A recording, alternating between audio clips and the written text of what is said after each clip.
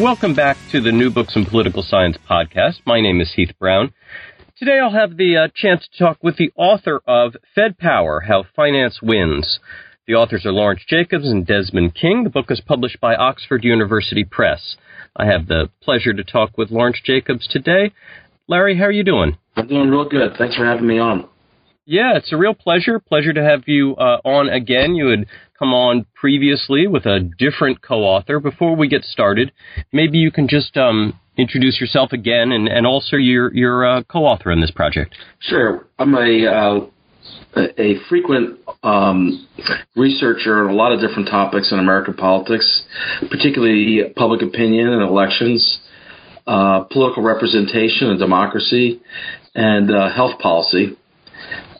This book, which is on the Federal Reserve, is a new area for me and one that I really felt obligated almost to take on about 5 or 6 years ago. My co-author, Des King, who's at Oxford University, shares my passion about understanding the American political system, both in terms of what's going on in Washington, but also the relationships between Washington and the various political and economic interests that are trying to constrain and drive what our government does. Yeah, and framing it in that way, it does raise sort of this real question that I wanted to ask you at the start, but which is, despite its significance, political scientists have tended not to spend very much time focusing on the Federal Reserve. Why do you think this is the case? Why is this gap in the literature there? First off, you're absolutely right. It's extraordinary. When Des King and I started thinking about the very beginning of this project, we kept looking for the definitive work that would really take on the Fed and think about the institutions of the Federal Reserve, both in Washington and the regional structure, but also the interests of finance. And nothing has really been written in terms of a comprehensive book in almost 3 decades, which is astounding given the importance of the Fed. And I should say that is within political science.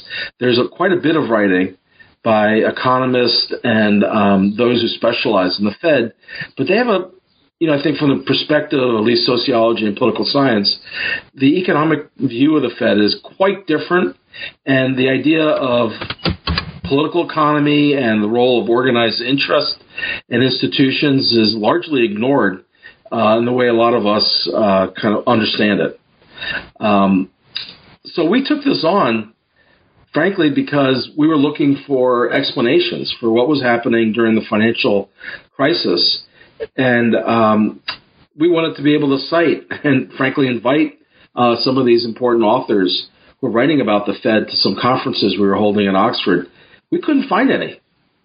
There were people who had written about it decades ago, but that really wasn't up to the task of the financial crisis in 2008 and 9. And so we felt almost drawn into this. It is a difficult topic. I do a lot on health policy, and that's certainly a complex topic. But I would say the complexity of capital markets and central banking is still even another kind of rung up in terms of the technical matter. And that may deter some political scientists who may not want to put in the time to really learn about finance. But it's a big loss. What I've learned about finance has really reshaped the way I think about American politics. Now, you refer in the book to, and I'll quote, the exceptionalism of Fed power and authority. I wonder if you could give us the short history, not the long, very complicated history, but just the short history of the Fed as it relates to this unusual institutional structure and its exceptional nature. So let me first start by saying that if you look back in the study of American politics for the last half century, the common theme has been the ways in which the American government and state is highly fragmented. You can think of someone like Ted Lowy, or those who study Congress or the presidency. And the theme is always about how power is dispersed, about the conflict and dysfunction of our government institutions. They battle each other across these competing lines of authority. So that's the backdrop. The Fed is not like that. It's really an exception, because we've seen this historic trajectory since it was established in 1913 of starting out as basically a regional collection of Federal Reserve banks. And that is revealed during the Great Depression not to have been terribly effective. Monetary policy, or in surveys of last resort, and then particularly since the 1950s, the enormous expansion of the technical capacity of the Fed to do a variety of different kinds of financial and economic analyses, but also, and perhaps especially, its growing autonomy and independence, first from the U.S. Treasury and then from the government overall. So we are now looking at a institution like no other in the domestic arena. In terms of the overall government, I would say the Fed is akin to the National Security Agency in terms of its ability to go it alone and to have the capacity to do that. Now, one might ask, what's the harm in this technocratic arrangement? Which aspects of the Great Recession can we pin to the Fed and its peculiar design?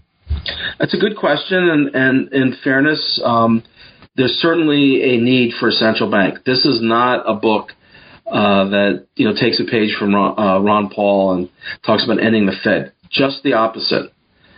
Given the volatility of financial markets and the need for monetary policy, we strongly believe and make the case that we need a central bank. The problem is the type of central bank we have in America, which is separate from, independent of our democratic process. And when you look at other capitalist countries with central banks, the Fed stands out for the independence and for its attention to finance. So look at the crisis, and you see this mix. On the one hand, the Federal Reserve certainly played a critical, indispensable role in heading off a Great Depression. We had a classic run on our financial institutions, and our credit markets had frozen. If the Federal Reserve had not stepped in to loosen up credit markets, we would have been back into a kind of 1930s style financial crisis. Now, having said that, though, there are several reasons for not being simply satisfied with that. Though I would add that most of the Fed watchers use that story I've just told as justification on its own for the enormous power and independence of the Fed. First, the Federal Reserve's power and its influence, as great as it was, did not prevent it from making a catastrophic error.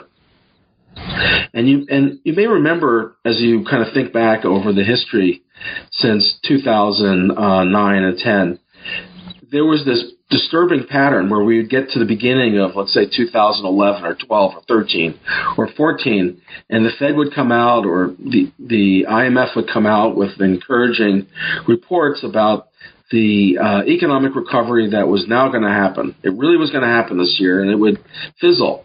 We now know from some very important research that's been done that one of the reasons that the economic recovery was so stalled was the enormous household debt that saddled consumers. And that was a mistake on the part of the Fed. They should have been addressing that household debt, and ignoring it really put a drag on our ability to get the economy going and get jobs being created and especially getting income rising again. That was a mistake. Now, that's tied to the second issue, which is the Fed's favoritism. When the Fed was engaged in creating programs to restore the credit markets, and really this is quite different from what we see in other countries, was focused almost solely on the large financial institutions. they did virtually nothing for the 13 million American households that were in foreclosure proceedings between 2008 and 2013. Those families that saw, over $2 trillion in equity wiped out, and particularly African American families that were really decimated by the Great Recession, there was no help from the Fed. And so you've got this contrast between enormous credit being delivered to big finance and little being done for households and businesses. Now, one of the responses we got from central bankers when we first started presenting this is, well, the Fed couldn't do anything else. There were no alternatives. So we spent some time going around and looking at what other central banks were doing, and that's just not the case. If you take a look at the staid conservative Bank of England, they did something that was inconceivable in the United States. They served as a last resort, as the Federal Reserve did, in extending credit to banks and non-banks.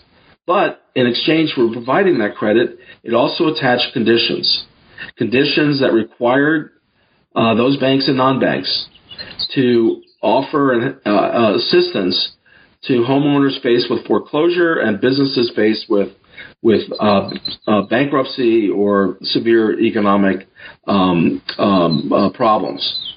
And so you can see a very different orientation in other countries. Now, notice those measures, that helps to address this household debt issue. And the Fed just wasn't focused on it, and frankly, it didn't need to. And for what reason is it not focused on that? Because these seem like quite obvious dimensions of the problem that other countries are dealing with, and yet the design and the personnel working for the Fed are averse to these solutions. Why is that? What's the explanation that you come to? Well, there are three different types of explanations, and we look at them. One is that the Fed is captured by big finance. And this would mean you might expect, the financial lobbies to have literally moved into the Fed. And, there's certainly some cases where you could point to, and they've been covered in the media. But it's really hard to find that kind of explicit arm twisting. And the Fed, because it's so secretive, we don't really have access to that much information. So we found it difficult to really sustain this capture argument, though we don't dismiss it. Another possibility is that there's this revolving door, that the folks who work in Wall Street kind of shift positions over to the Fed, and the people in the Fed kind of move into big finance. And there's certainly some cases of that. You'll notice that Ben Bernanke cashed in his job as chair of the Fed for a very nice, actually several positions in finance that are paying him quite handsomely. But again, it's hard to sustain that as a general explanation. What struck us is that it wasn't simply the individuals who were changing positions or the kind of fingerprints of pressure groups, but the very basic organizational incentives of the Federal Reserve. And here's what I mean. The bread and butter for the Federal Reserve is the money it makes by selling and buying treasuries on the stock market and in financial markets. It raises an enormous amount of money. The Federal Reserve, unlike other government institutions, does not go to Congress for an appropriations. This is a very important point. If you think about the government shutdowns in Washington and state governments that have, kind of shuttered state parks, federal parks, and threatened other important government services, the Fed never has to face that because it raises its own money through financial markets by its very operations. So the interests of the Fed are directly tied to its ability to sustain and to encourage the prospering of finance. You don't need to have a pressure group, and you don't need to have a kind of changing of the guard in terms of revolving doors. The Fed's rationality, its basic interests, are to keep finance secure and profitable. Now, would you talk a little bit about the movement to reform the Fed? for so long this was associated with Ron Paul, but you show that the attention paid to the weaknesses of the Fed is much wider than just that. So how formalized is the pressure to change some of these institutional rules of the Fed? So we went back and we looked at other periods where the Fed was kind of in the news, and there have been some books and articles, and you can go back, for instance, to the early 1980s when there was a horrific recession. And the Fed was blamed in part for that because it shot up interest rates in an effort to squelch inflation. And when you look at the debates in Congress and around the country, it was mostly focused on a very particular set of policies, interest rates, the emphasis on cutting off inflation and whether that was too great a focus. There was very little about the organizational and the prerogatives of the Fed. That's changed today. And you certainly have the libertarian voices. Rand Paul, who's in the Senate, is an example of that. But you also have a group of progressives, Elizabeth Warren and others, who are pressing for a significant reorganization of the Federal Reserve. Our perspective is that this is a symptom of the fact that the Fed has overreached, and it's engaged in policies that are simply undemocratic and unfair to working Americans and to businesses on Main Street. And what would a change actually look like? Is this a legislative process, or is this something that would come through executive order? What would change of the Fed actually entail? Well, in our view, we need a new game plan because America is now on a path where we're having financial crises about every decade or so.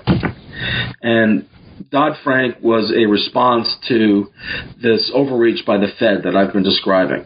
And what Dodd-Frank, which is the most significant reform since the Great Depression and was passed in 2010, it did some great good, including setting up the Consumer Protection Bureau, that everybody is now seeing the results in terms of the conduct of credit card companies and others. But that approach was basically to attempt to handcuff the Fed. And in some respects, it makes America less able to fend off the next financial crisis. What we need, this is the argument that Des King and I make at Fed Power, is a new game plan. The game plan would have three parts. One, the Federal Reserve has enormous responsibilities in the area of regulation. And this, in a way, pulls the Fed in several different directions. It's being asked both to work in financial markets, but it's also being asked to be a cop on the financial market beat. And it's proven difficult for the Fed to do both. We think that the Fed's responsibilities ought to be pared back in terms of regulation. Secondly, there's a principle in public administration that public authority ought to follow public money. In this case, the use of public authority to extend loans and guarantees. And there ought to be a significant change from what is now, in some significant ways, private control of the Fed.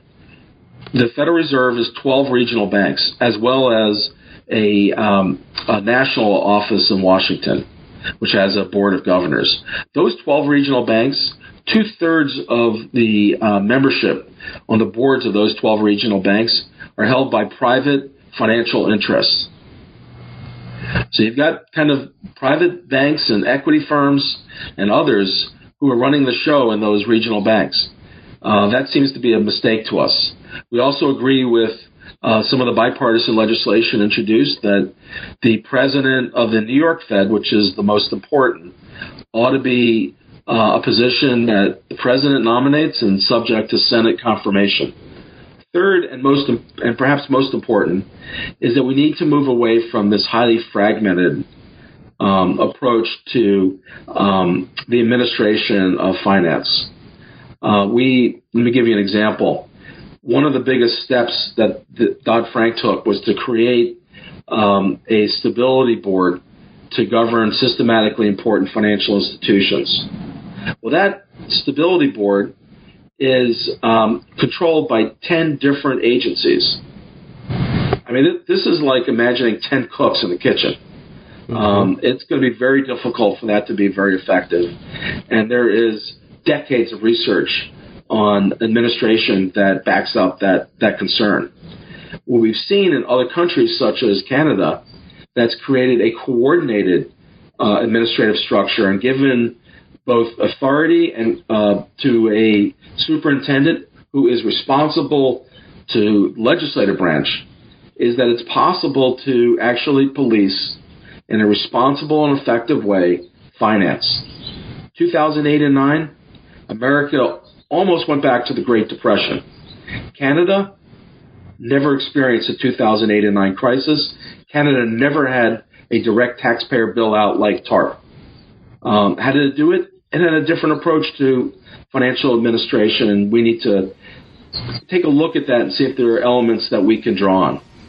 Yeah, the book again, Fed Power, How Finance Wins, published by Oxford University Press this year. The authors Lawrence Jacobs and Desmond King.